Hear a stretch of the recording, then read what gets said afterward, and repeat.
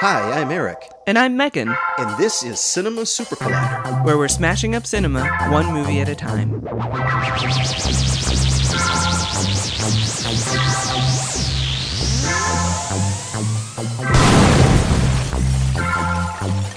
Greetings, my friends. We are all interested in the future, for that is where you and I are going to spend the rest of our lives. You are interested in the unknown, the mysterious, the unexplainable. That is why you are here, my friend. Can your heart stand the shocking fact about Cinema Super Collider, Cinema Super Collider, Cinema Super Collider, Cinema Super Collider. On this, our 100th episode of Cinema Super Collider, we wanted to bring something special to you, our listeners. Something that I talk about a lot with strong language because I have a great deal of passion about this particular film. Not necessarily positive passion, but passion nonetheless. That's right, as a gift to you, our listeners, we endured my least favorite film. Not of all time, perhaps, but it's on the list. We watched Snowpiercer. For you. All for you, listeners. Snowpiercer. This is kind of your white whale, isn't it? You're kind of Ahab, and this has been like underwater. This has been sort of swimming there for almost 2 years now, like underwater, like lurking, waiting. It makes me angry. It's a movie that makes me angry. Yeah, it makes me angry too. I was surprised at how, I was trying very hard to keep calm. And just realize, let the anger flow through me and be like a reed in the wind and bend with the anger, the flows of anger, and then stand up. And I couldn't do it.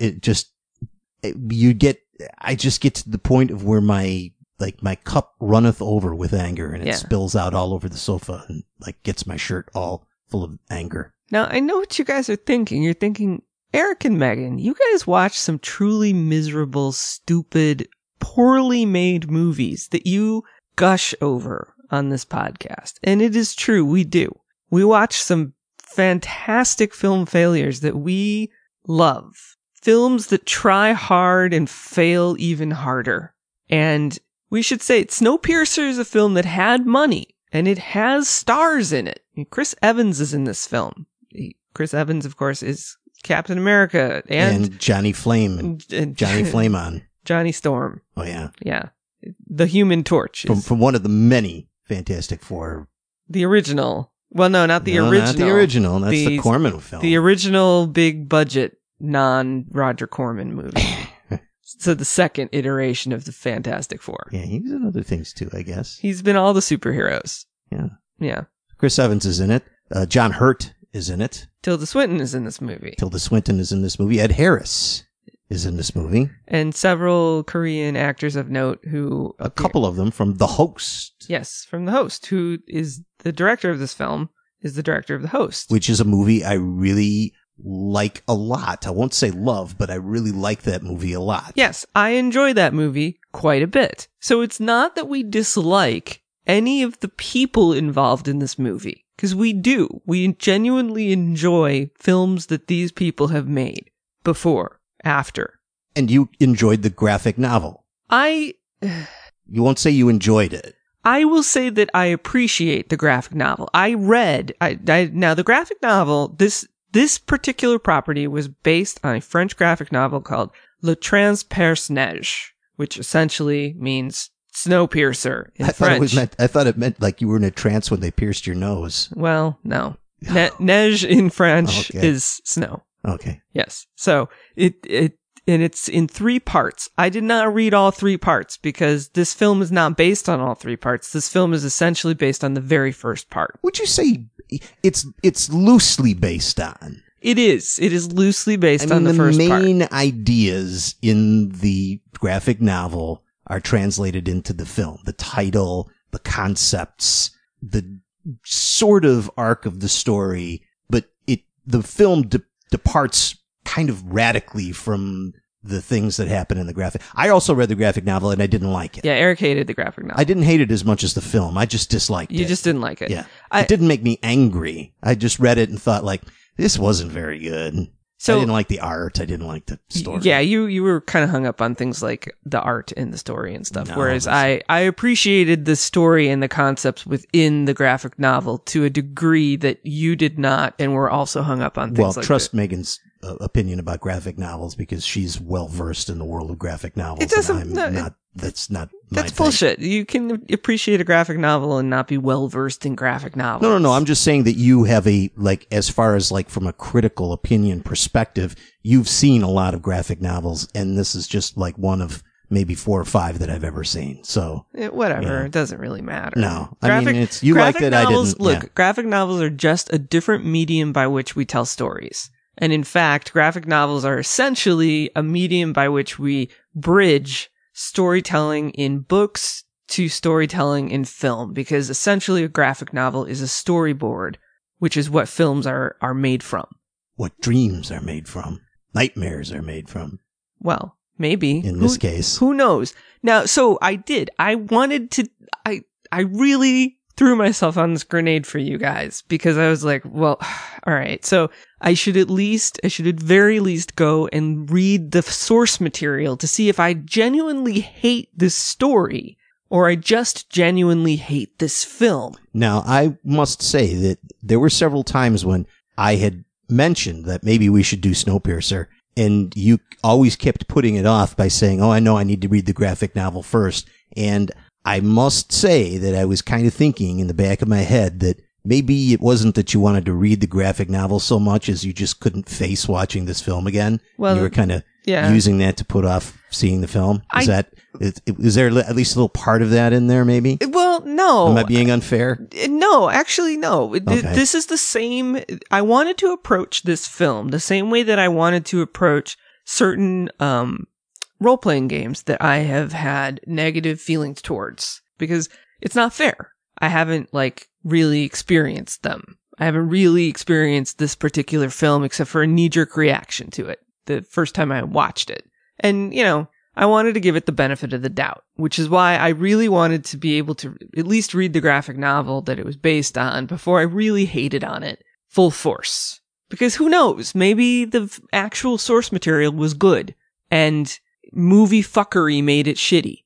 Now, I did not have as strong a reaction to the graphic novel as Eric did. I actually think that it's a little ham-handed and a little bit awkward at points, but I think that the graphic novel actually has some interesting sort of meditations on the idea of class warfare and what it is to have a scarcity of resources in the future. In maybe a situation where climate change has created scarcities, and what will happen when that scarcity is imposed upon humanity.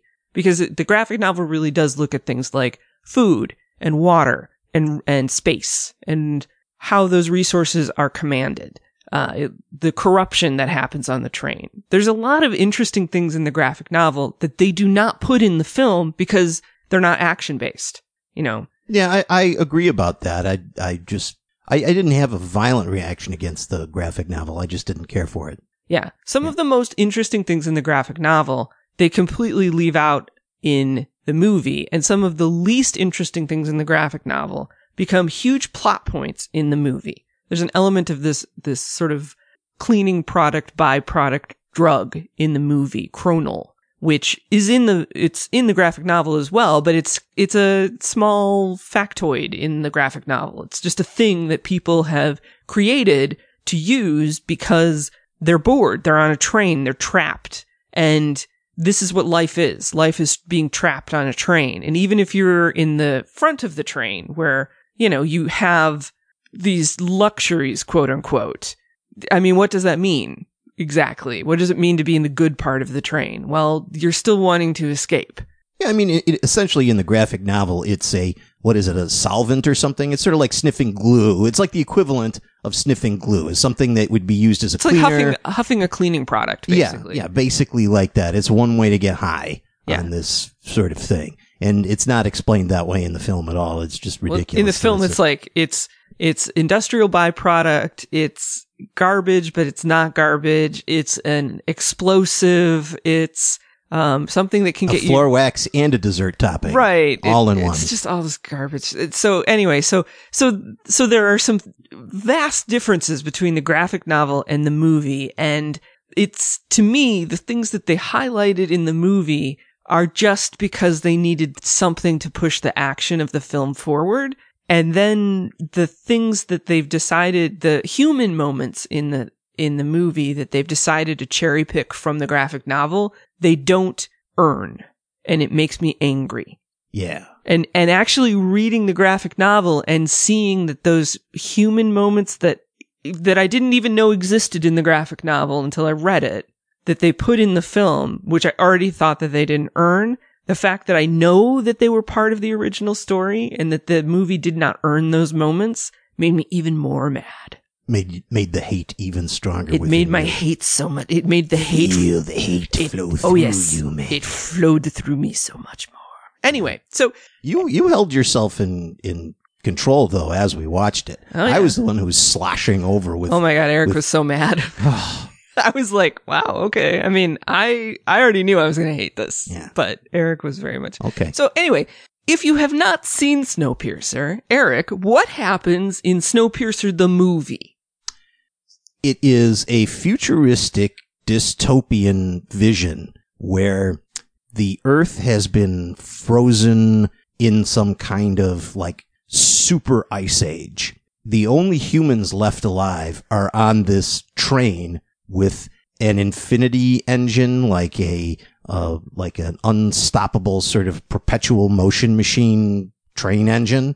And it's now all of society takes place in this long moving tube. The low classes are in the very, very back of the train where they are poverty stricken, and the upper classes are in the front of the train where they live in the lap of luxury. Things happen in the back of the train that start the plot moving forward, and our hero, Johnny Goodface, Captain America, what's his name? His name is Curtis Everett. Curtis Everett. I, of course, will remember that. Curtis Everett decides that he, along with a bunch of other people, he's not really the leader, but he is, are going to bust out from the back of the train and get up to the front of the train, ostensibly to rescue a couple of kids who've been kidnapped from the back of the train. They eventually do this, and he reaches the front of the train, finds the deep, dark secret to how this whole thing works, and they blow the whole train up, killing everybody except for a few who are able to escape through the side into the frozen wilderness, and they see a polar bear in the distance. The end. The end. Now that's the friendly sort of way that I can describe it. Yes. Now, I just want to say that I came to this film really wanting to like it. And I remember when it came out, there was some controversy about it. It was by this director of The Host, who I liked. And there was some sort of business about how it wasn't going to get wide release, and then it got a release at several film festivals, and people went crazy and loved it.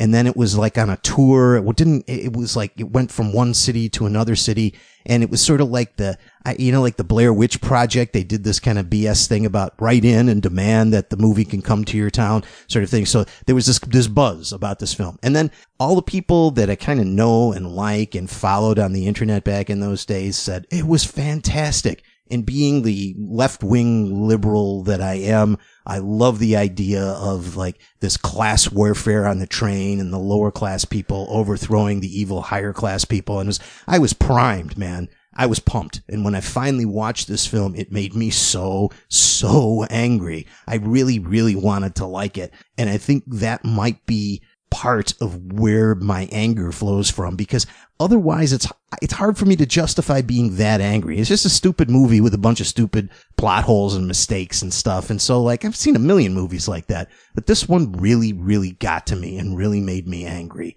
And it still does. And I have no hope for this movie. I've seen it. I know it's a piece of garbage, and I know that I hate it, and yet it still makes me angry every time I see it. And I think now why it makes me angry is that it is ridiculous, silly element on top of ridiculous, silly element on top of illogical plot hole on top of illogical plot hole on top of stupid sort of motivations for people to do things. Characters pop in and out, and we're never introduced to ones that are supposedly meaningful and other ones that aren't become meaningful. It's like at every turn where they had to make a choice to do something, they did it wrong. And it just makes me angry at the filmmakers or something. And I can't believe every time I watch it, there's something new that I didn't see last time that makes me angry. And I really, truly wanted to find some way that I could like see around these problems. When we screened it this time, I was thinking like, God, there's gotta be something that I can see this time that's going to help to explain some of these other problems that I had that I kind of vaguely remember, because I hadn't seen it for like, I don't know, 3-4 years, something like that. And no, it didn't. Right. Yeah. And in a simple story like this, how hard is it? I mean, it would be pretty easy to not fuck this up. First of all, let me say that I think the concept is flawed from the very outset. The idea that all of humanity exists on a moving train, maybe it's sort of metaphorical, you know, the planet is moving around the earth, humans are moving through time, so that all of humanity being on some sort of moving thing would, you know, is important sort of like thematically, but it kind of isn't. And the fact that it's on a moving train creates all kinds of problems that aren't addressed well and don't need to be there. This could have been on a spaceship, like a generational spaceship flying from the destroyed planet Earth to, so like Battlestar Galactica trying to find somewhere to land. Or it could have been like the world was destroyed and it was like the last huge apartment building in some place, some area, and like outside the devastation zone, like, and everybody had to live in this one little location. Any other way of doing it besides being on a train would have made more sense to me. The things about a train that are unique, the fact that it has to keep moving, the fact that it's linear and that you have to pass through individual cars, every single way that they use that is like messed up. And by every single way, I mean maybe 90% of the things, but it's so unnecessary and such a flawed concept from the beginning. I just don't get it. Well, the one thing that works really well, I'm not going to say works really well. I think the one question that is posed in an interesting manner in the graphic novel, which is not posed at all in an interesting way or at all. So the one thing that comes up in the graphic novel that does not at all come up in the movie is what happens when sections of the train are taken over by groups of people that are not the people in charge. They're not like the government. They're not the train running entity. What happens when criminal elements take over pieces of the train? How do you get from one section to the next?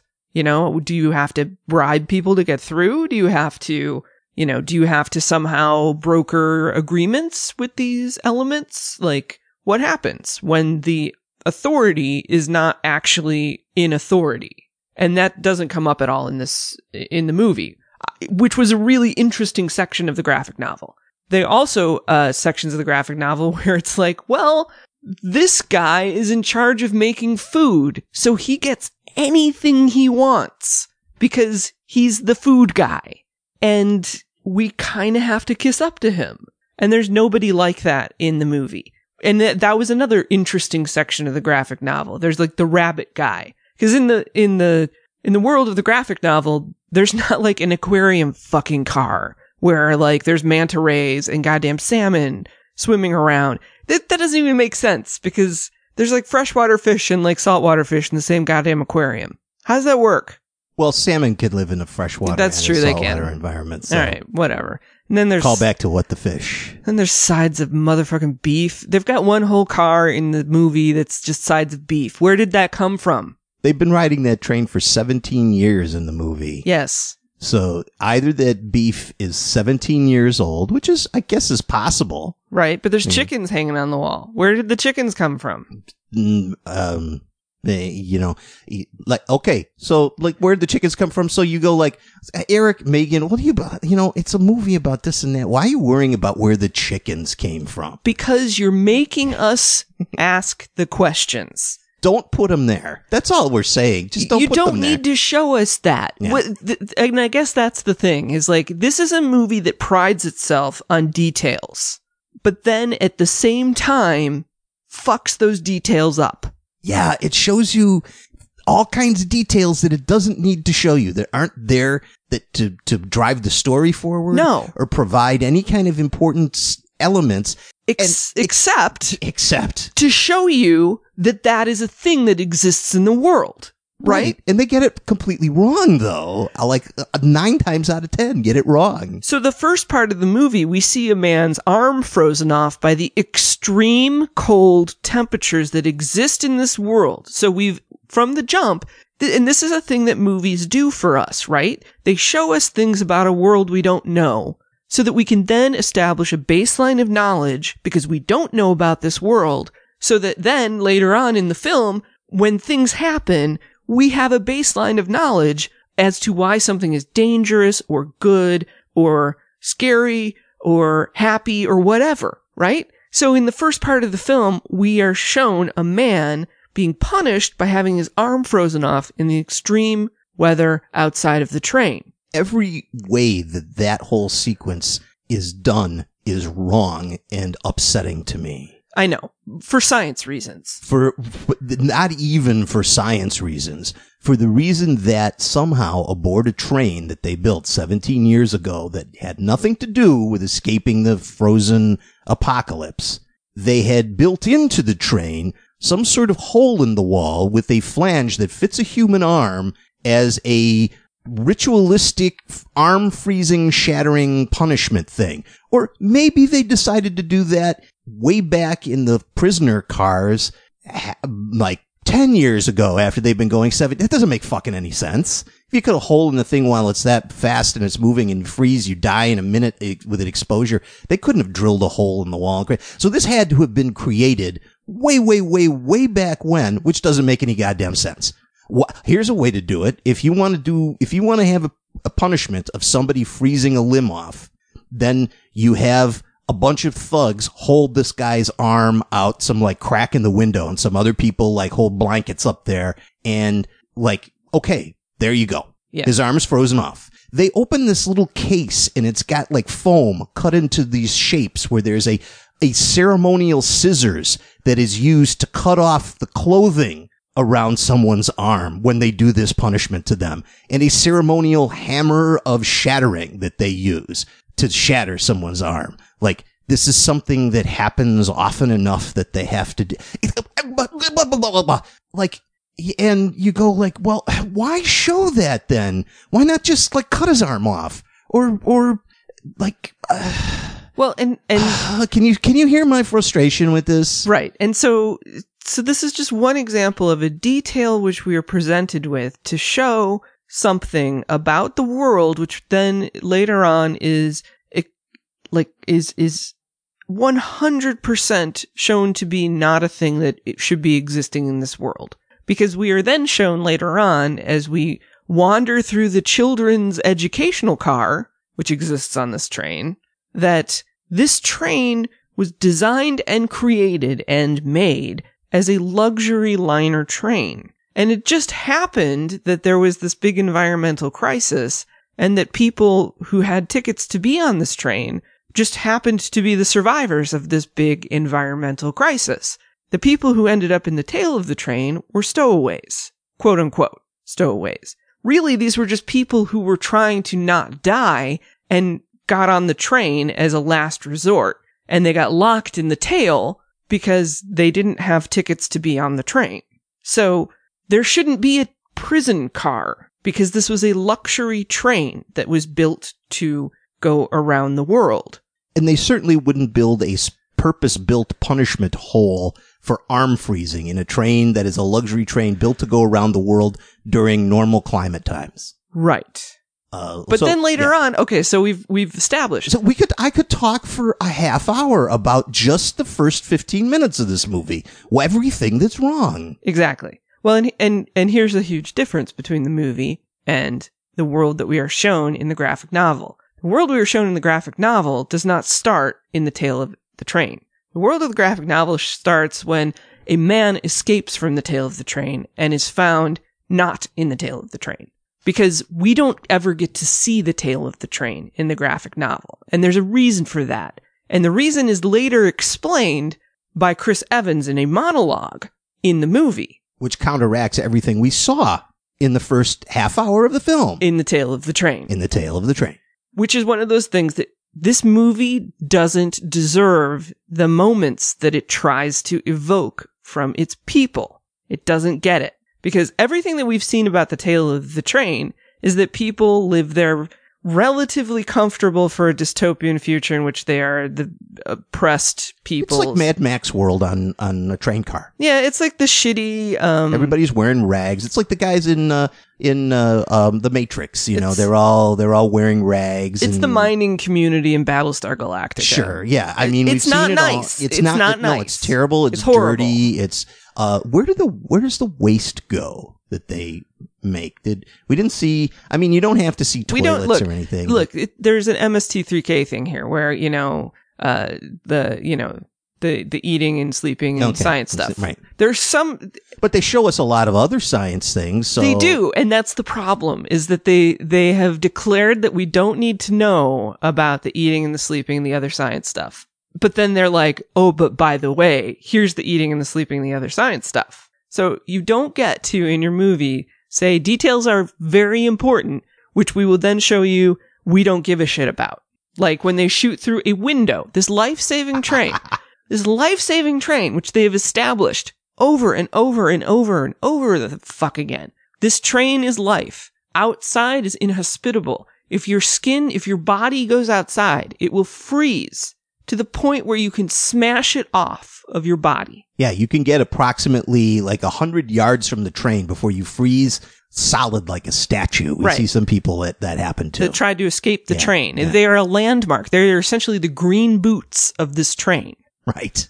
It's like, look, they only got 100 yards before they froze solid. They're still standing. Yeah. Yeah, they froze in their stance. They're a landmark that they teach to children as a reason that you don't go outside the train. Yeah, so if you're one of the boss guys on the train, you probably wouldn't shoot holes in the window. Right, except of your train. That, if you're really mad at Chris Evans and his like band of guys from the back of the train, I guess you decide that the best way to shoot someone is to shoot through the super thick pane of glass in one train car to shoot into another super thick pane of glass in another train car. Well, because the train is making like a right angle turn, or not even a right angle turn. It's making a 180 degree turn in some area. Yeah. And so the train goes around a complete curve so that if you shoot from some back car, you can shoot across this great divide on this bridge and into another car that's way up front because it's bent around 180 degrees. You know why all these scenes are in there? Because someone thought of them as good gags. They wanted to put these gags in the movie. Yeah. It's like,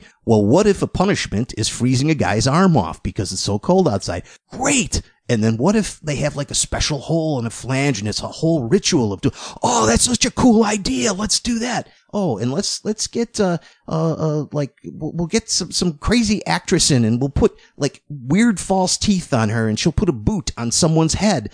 Wow, that's so random and so absurd. Wow, that's so cool. And it's like, okay, these are kind of, it's like. Tilda Swinton's character adds absolutely nothing to this film. And we like Tilda Swinton. I love Tilda Swinton. And she's kind of one of the more fun people to watch in this movie. She affects a weird like West Country accent, which is distracting. She has jacked up ugly teeth, which she reveals to be false teeth. Why would you put in, if you're luxury, why would you put in jacked up ugly false teeth? We'll never even get to explain what happens in this movie because it's just a sequence of gags that somebody threw together and hung them on a story that's not that interesting. The thing that kicks this off, let's get down to this. The thing that kicks this off is thugs from the front of the train, the rich train, come to the back and round up all the kids that are between 4 and 6 years old or something. Sure. And some weird lady comes by with a measuring tape and measures them and they're going to take them away. And then one of these little kids that we saw earlier, this delightful little moppet that we're supposed to care about over and above every other kid, is hiding. And then they find him and grab him and take him away. And we're all supposed to go, not that adorable little moppet, even though he stole some food before and wouldn't give it to the adults who were relying on it for very important reasons. And they all laugh as he cutely runs away with this like supposedly crucial message to the resistance in the back of the train. And it's like, oh, little Johnny, he's running away with the message. Come here, Johnny. Let's see. What can I, like, fuck you, movie. Like, what the fuck? Why? Ugh. This movie has a tone problem. The anger rises. The movie has a definite tone problem because on the one hand, we are supposed to be on the side of these rebels who are like their circumstances are dire, but then you look at their circumstances and I mean, they're not good, but they're not dire. No, they're like happy, like lowly serfs, but they have their own little happy thing. Well, I would not say happy is the right thing. Well, they all have family units. There's a guy that draws little pictures of people. He draws them on like crinkly paper that's like burned at the edges. Yeah, they're oppressed. They're not happy. They're not happy. But they're surviving. Right. And I guess that's the one thing another thing that bothers me about this movie is the movie has set up a situation in this dystopian future world where we are led to believe that the only people that have survived this horrible climate calamity are on this train.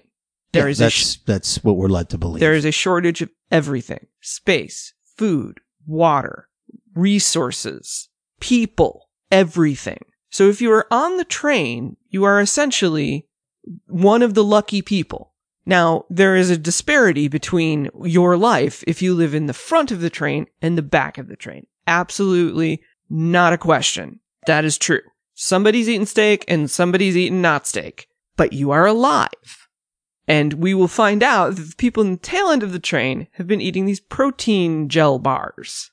Yeah, it looks like Knox gelatin mixed with squid ink. Sure. And they discover what those protein bars are made out of. Crickets. Yes. No, roaches, something. Bugs. Yeah. But they still eat them. It's food. Well, yeah. They build up to that point, and then they look in there with shock. It's like a Soy the Green is made of people moment. You know, they look in there, and we think when I looked in there the first time, well, when I was watching the movie and they looked in this thing the first time, that's what I thought I was going to see. Like the corpses of people in there moldering or something like that, or, you know, some kind of thing like that. And it's like, no, it's a bunch of crickets being like ground up into some sort of cricket meal and then mixed into some sort of a protein bar, which is gross. But, you know, that's all they've eaten their entire lives, apparently. If you are starving, if you do not have food, and this is your food, fuck you. It's better than catching the crickets by hand and eating them raw, I suppose. And then later, we find out that actually what had been happening in the tail end of the train for the first few years that people had been trapped back there is they had been eating people. Yeah, it was the road in the back of the train. Yeah. So first it was just people like catching other people unwillingly and eating them and their babies and shit. And then it was like, well, people would cut their arms off and like give up their arms so people could eat people. But it's like, okay, so you started with eating people and now you're eating not people. Somebody's making you protein gel bars and sending them to the back. Right. Right. So what the fuck is your problem? Well, because it's icky. Because they wanted to show that scene with the crickets and the gears being ground up in the machine. What is more fucking icky? Eating Bob's arm, and you've seen Bob use his arm recently, or eating crickets you've never met? Let's talk a little bit about thermodynamics, okay? Sure. All right, you ready for this? I'm ready. Okay. It's a little thing called conservation of energy, conservation of energy. First of all, let's say that the train is a perpetual motion machine, which they hand wave away in the graphic novel in a way that fucking annoys the hell out of me because they purport to explain it. They go into detail explaining how it works as a perpetual motion machine, but it's like the idea a 4-year-old would have of a perpetual motion machine. It's like, well, the train uses energy to turn the wheels and move the train forward, and then the forward motion of the train turns a generator, which makes energy to make the wheels turn. There you go. It's a perpetual motion machine. Okay, I get it. Why hasn't anybody thought of that? Brilliant. Fuck you, movie. But okay, or book, whatever. But okay, look, I'm going to give them the perpetual motion train engine. Fuck, that's fine. Okay, it's a perpetual motion. Some French guy thought that up, Eric. You know what? Stupidity knows no nation or boundaries. So good. Here we have this problem. You have people in the back who need food. Food comes in all different forms, but basically they need calories. Calories are a measure of energy, food energy. In order to keep 100 people alive and not have them starve, they need a certain amount of calories put into them. You have to develop enough calories of cricket meat to keep those people alive. Crickets don't grow out of air. Crickets need to consume even more calories than that in order to grow up to be their adult cricket selves. So somehow they had to get like you needed 1 million calories a week to feed the people in the back of the train.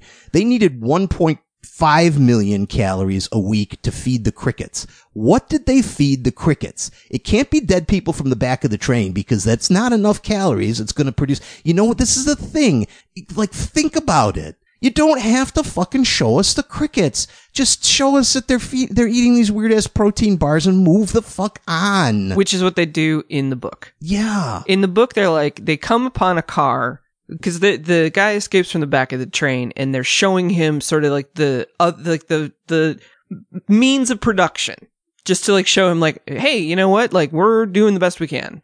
And so they show him the means of production and there's one car that has like this weird organic thing in it. Yeah, which is ridiculous too, but I mean, I was willing to cut that one some slack because it's like, oh, it's the mother meat or whatever they call it, right? They call it like the mother meat. And they're like, do we understand what this is? Honestly, not really. No. We just are in charge of making sure that it continues to grow and that it gets parceled out to the people who need to have it. The perpetual motion machine of the train generates excess energy in the form of electricity, and the electricity is turned into chemical energy in the center of this genetically engineered flesh cube, which makes the cube grow. That's also ridiculous, but at least you go like, okay, fine. But we don't waste a lot of time thinking about it. Sure. Because you know what we waste a lot of time thinking about in this movie? Crickets and children.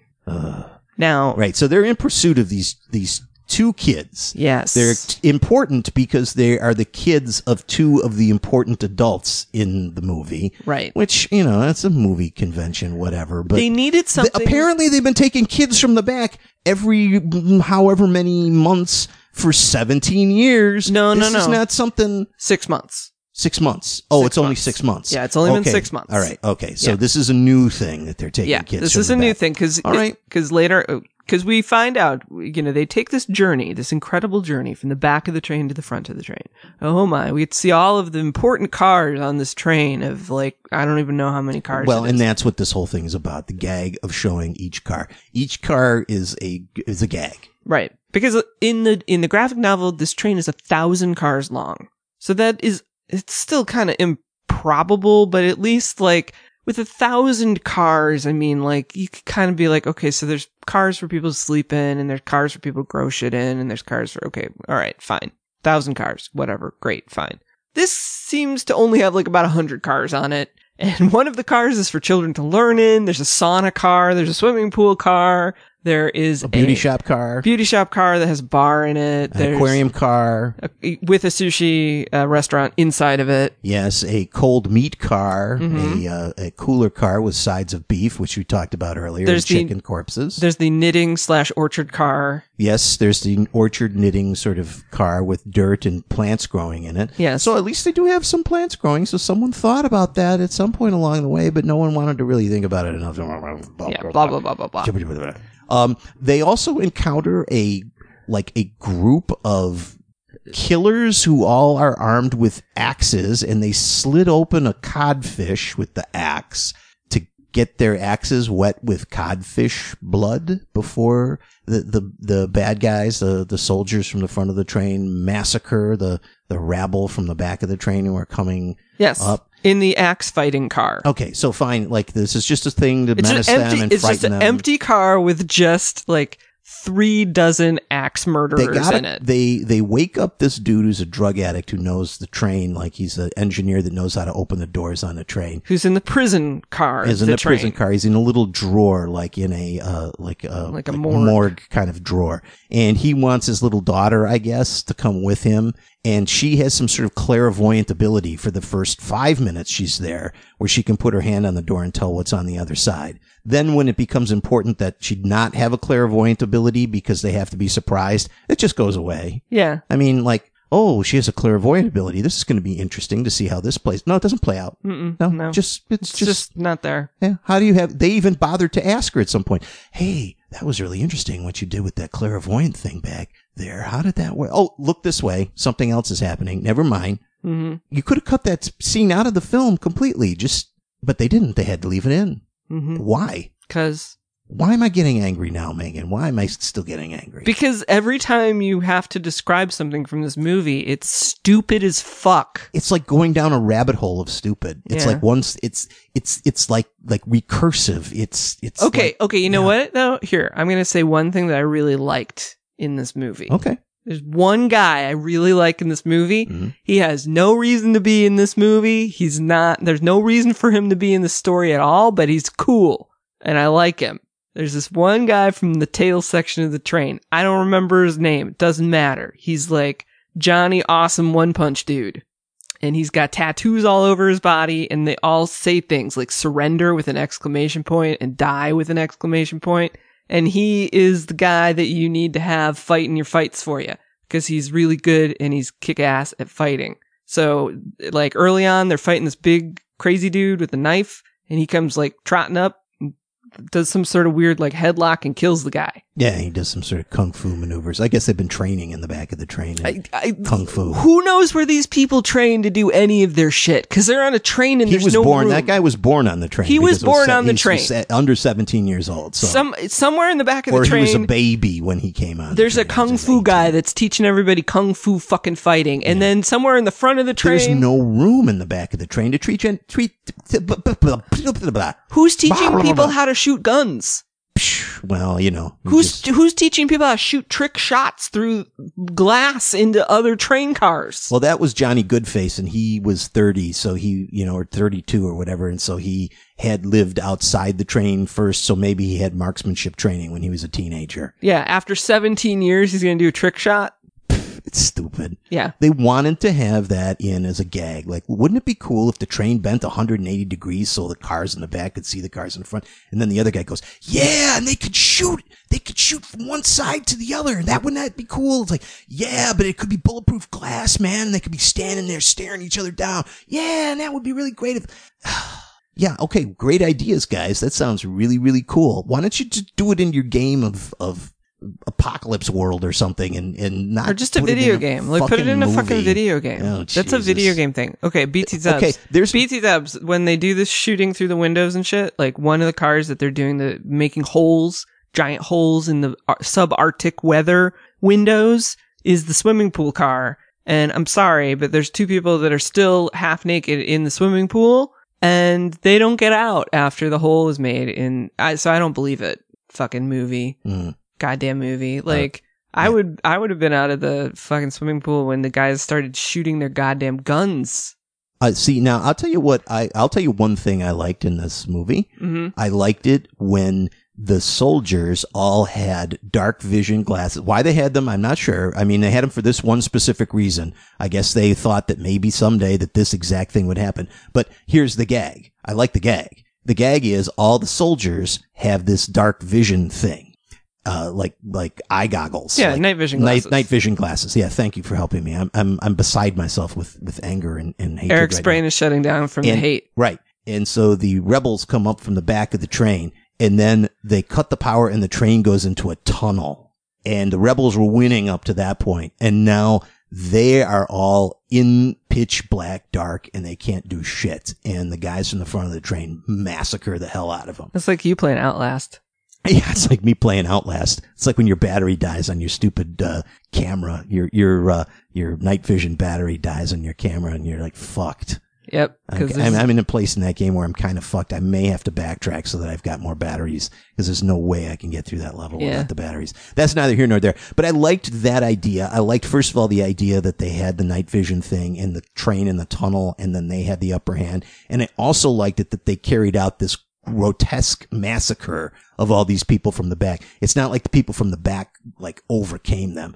One of the guys shouts from the middle of the train all the way to the back of the train, bring me a fire. 1,000-car train, motherfucker. Yeah, and I turned to Megan and I said, it would have taken exactly 3 seconds of movie time to show like a bunch of guys turning their heads and yelling back down the train, hey, bring the fire, bring the fire. Bring the fire, bring the fire, and then see that. And that would have taken literally 3 seconds in the movie to show that. And then then there wouldn't be a question there. I mean, but no, they had the economy of storytelling, Megan. They couldn't put that in. That would have made the movie too long to put all those details in. Yeah. So they didn't put that detail in. But they just put in a bunch of other stupid details. We get to see like the extended rave car with drugs. Fuck. Yeah. All right. I think we've covered enough of the details of what's going on in this train because, I mean, honestly, I could go on and rave about.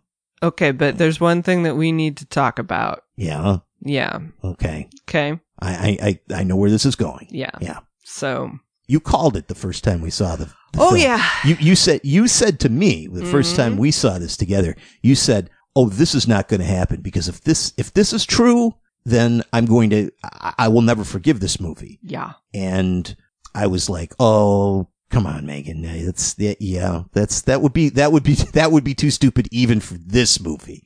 So don't worry about that. I do have a pretty good gift of calling out the secrets of movies by about the beginning of the second act. You really do. Really do. I'm good at it. It's like a gift.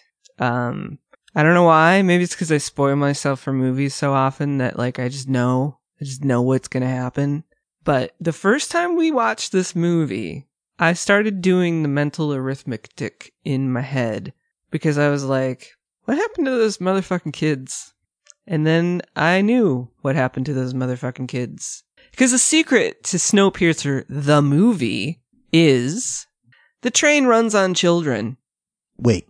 It's a perpetual motion machine. Huh? Like, what does it burn? It only burns children as fuel? I mean, what does that? No. I mean, because like. No, it's dumber than that. No, they hook it's like the wonder of a child, the brain of a child. They hook it up to a thing because it needs to have that open mind of a child sort of thing. No, it's not. Like, no, it's the train about 6 months back. Like a part broke, couple parts broke. You know, and the engine's still fine, but the parts, they don't have a way to replace them. Yeah, 6 months ago, right? Yeah, like 6 months before. Mm-hmm. So, you know, they can't put a person in the place of the part because they're too big. So they could cram like a 5-year-old kid in there to just like repetitively do the motion of that one part. He's like scraping oil out of a sump or grease out of a thing. Yeah, like hole. Goop. He's reaching into a hole, turning his hand, and then pulling this lump of grease out. Yep. Repetitively. Over and over again. Right. Mm-hmm. So much that it's almost like a ritual. Yep. So much that it's a ritual that everybody who's in the religious car that believes in the holy goodness of the train does this as some sort of a repetitive ritual thing. Yes. That they apparently hadn't known about until 6 months ago when that part broke, and now it's ingrained in them as a ritual. Right. Even the guy who leads the train knows that ritual movement. Right. Because over that 6 months, it burrowed into their unconscious, right? Right. That they just do it reflexively when they talk about the train. Uh-huh. Mm-hmm. Yep. Sure. Yep. Mm-hmm. That's it. 6 months. Children. The train runs on children.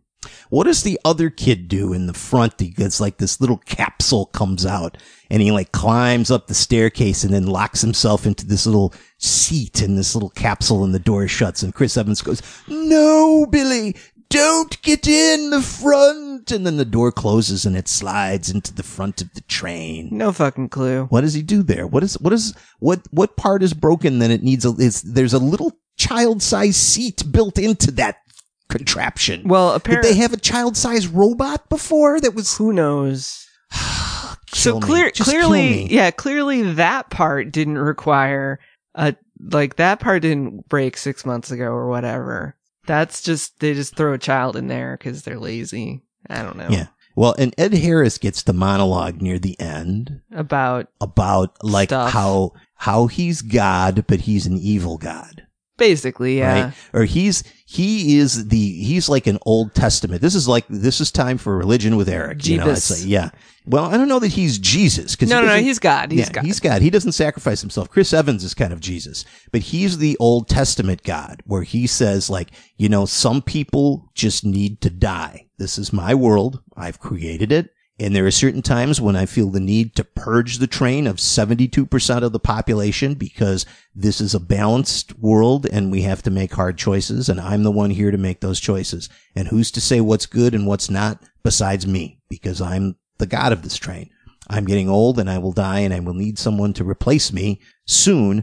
But for now, I am the God. You must all worship me and everything I know in my power. But I also don't care for human life, which is just like the Old Testament God. You know, it's Pretty like, much. Believe me, I'm good, even though I do nothing but evil things to people constantly, all the time. And it is revealed that his compatriot, what's his name, Gilliam, who is Chris Evans' friend from the tail end of the car, who's played by John Hurt, has been like in cahoots with the Ed Harris God character. Which makes no goddamn sense at all. He was in cahoots to the level where he sliced his own arm off, conscious, aware, alert, to feed people in the back. This was part of a long game he was running. He came back like 10 years ago to groom people. But this is fucked up, man. Yeah.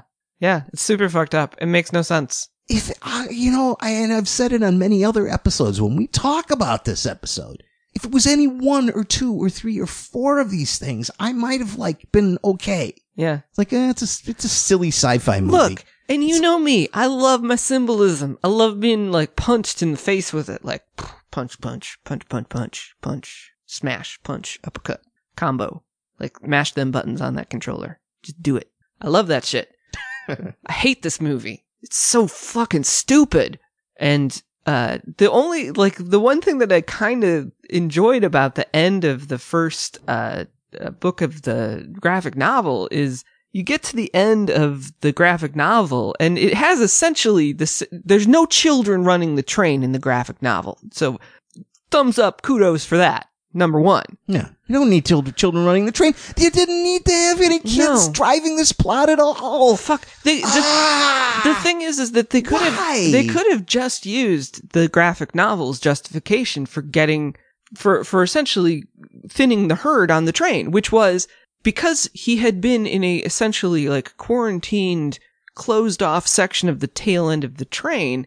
As our main character makes his way through the train to the front of the train, he infects everyone in the train with a virus because they've been quarantined in the tail end of the train the entire time. And so everybody in the train gets sick and dies. And so he's left as basically the sole survivor at the front of the train crashes, and we get kind of the same ending. I didn't like that for a few reasons, but you know what? That at least makes some kind of sense. It makes more sense than... You can hand wave a lot of the dumb ideas away and just say, well, you know, some super virus, whatever. Yeah, I mean, okay, fine. At very least, it makes more sense than just like, fuck it, the train gets derailed because explosion?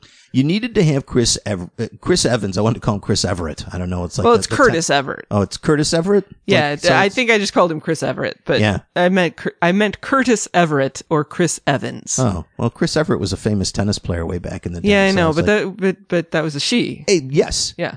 Anyway, Chris Evans, Curtis Everett, yes, needed to be a full-on hero in this. Yeah. That's right. Maybe it was Chris Evans and his agent that insisted on that. Maybe it was just a poor screenplay to start with. I tend to think it's got to be the second one because the rest of the screenplay sucks ass. Well, it was written for the film by the director. I think his name is Bong Joon-ho. Oh, yeah.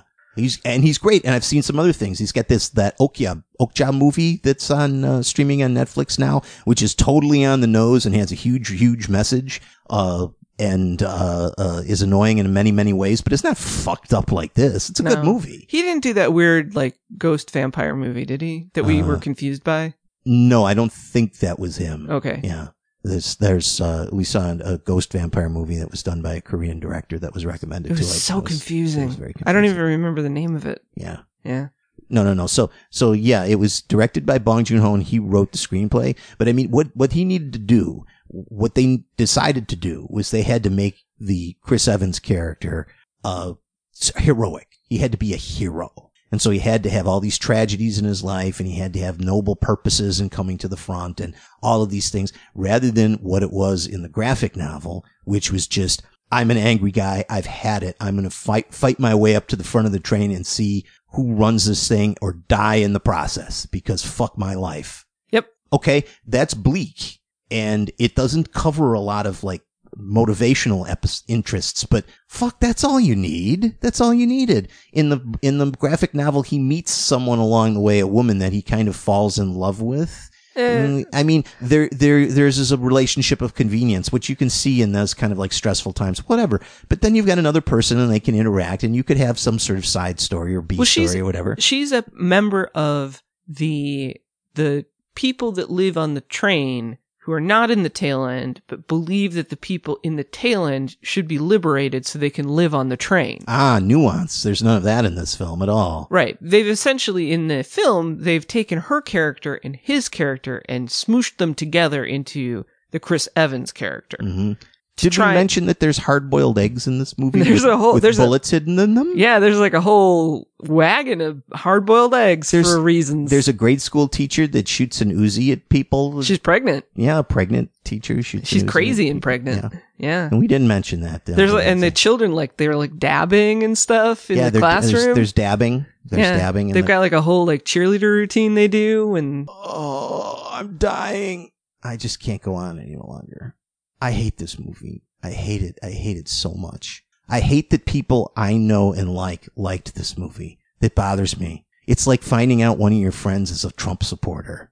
It's like, how can I ever be friends with that person again because they liked this? That's how much I hate this movie. Mm-hmm. I have to put that out of my mind and say obviously something about my personality, I can't say anything more. I just can't. I can't.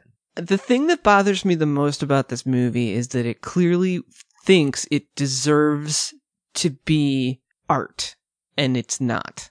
And it makes me mad because there are a number of times in this movie when somebody starts to monologue and you can tell that we are expected to feel something for that person, or that we are expected to stand back and be like, oh, this person deserves my sympathy or my pity or my adoration or my, support or whatever. And you listen to them monologuing this contrived saccharine sap story, pity party, whatever.